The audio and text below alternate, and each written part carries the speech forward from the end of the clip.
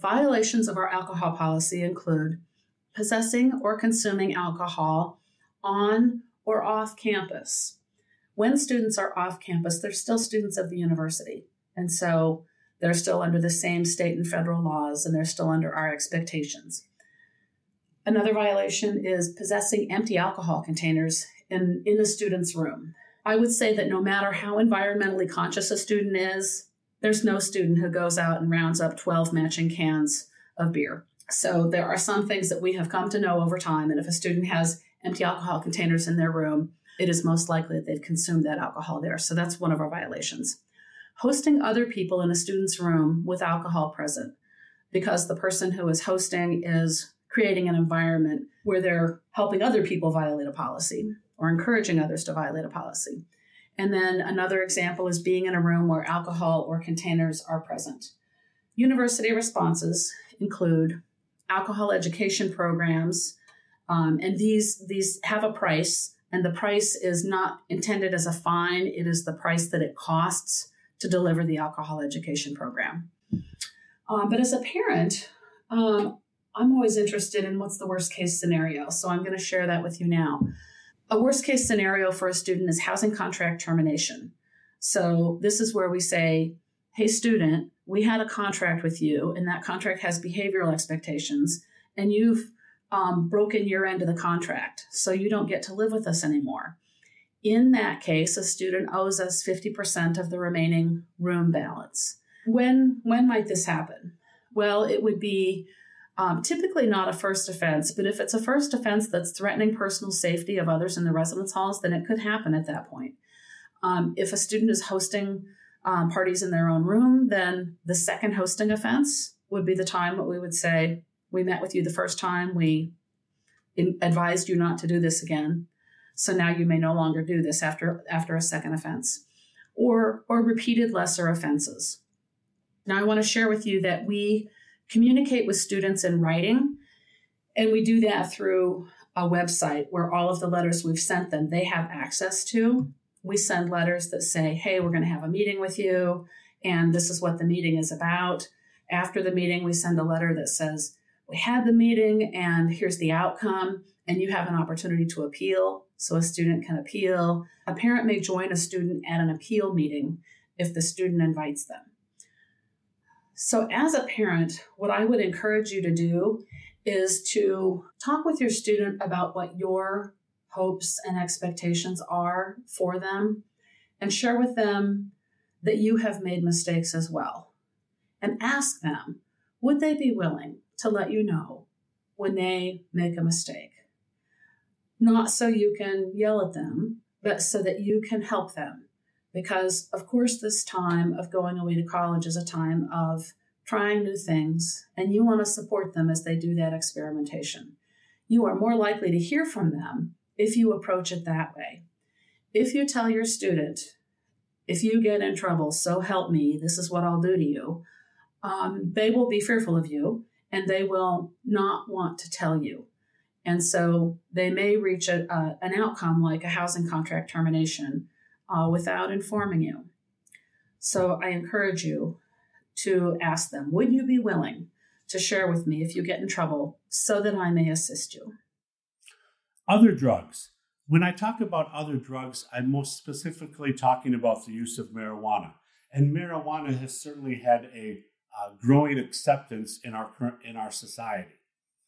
Currently, though, on our campus, use of marijuana or drug paraphernalia is a violation of our policy. Smelling of pot because they used it someplace else, whether on campus or off campus, is also a violation of our policy.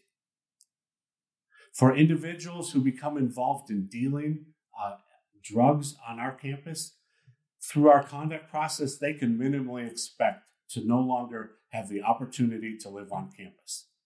We partner with Stadium Heights Security, University Security, the Mankato Police, and the Minnesota River Drug Task Force in enforcement of drug-related issues. Another area of conflict that sometimes emerges is sexual relationships. And I'd like to talk just a little bit about how those unfold. A sexual relationship might unfold because a person sharing a room is uniquely impacted when a sexual relationship is occurring. And residential life is often the last person to know about it. Currently, every floor gets to vote at the start of the year about visitation. And in my 20-some years on our campus, every floor, every year, has voted for 24-hour visitation. I recognize that if we ask parents to vote, that might look a little different than what our students are voting. But every year, every floor votes for 24-hour visitation. Currently, overnight guests are allowed for up to 3 consecutive nights with the approval of the roommate. So that is why Res Life is the last to know. We aren't approving the overnight guest, the roommate is. And so you might be frustrated that your student is describing that their roommate continues to have someone in their space, and you're wondering why Residential Life is not doing anything about it. We might not know because we're assuming that approval has been granted. And so if that approval hasn't been granted, encourage your student to ask their roommate to stop the behavior, or have your student contact our staff, and we will work with them on solutions to address the issue. I'd like to add an addendum to this section about guests in light of COVID. Currently, overnight guests are not allowed due to COVID safety measures, and students are limited to 1 guest in their room between the hours of 8 a.m.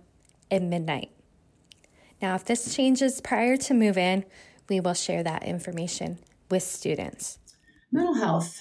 We are living in an age when a student can have a mental health diagnosis and a treatment plan. They can come to college, they can get a degree, they can pursue a profession, marry, have children, and be successful in life. This is fantastic. So we have students, many students, who come to college with a pre-existing diagnosis of a mental health concern, maybe depression, anxiety, bipolar disorder, or any other thing. I encourage you to plan for continuation of care. We have resources on the campus and in the community. We have student health services, we have a counseling center, we have an accessibility resources office. Let's talk about that student identity thing that I brought up a while ago, where a student is deciding who they are. For students who have had a mental health diagnosis in high school, they may feel like they want to reinvent themselves in college and no longer be the person who has depression or no longer be the person who has bipolar disorder. And they may feel like, okay, I'm going to stop taking my medication and I'm going to stop seeing my therapist and I'm just going to change my mind. For mental health concerns or behavioral health concerns, the mind and the body are connected. It's not that simple. I think we would all agree that you can't just decide you're going to stop taking your insulin for your diabetes and hope that that's going to work out okay. So when students come to college, a lot of things that affect their basic health change. They typically have a different sleeping schedule, a different eating pattern. They now have a new boss. They have new friends. All of the things about how their body works in space and time are different.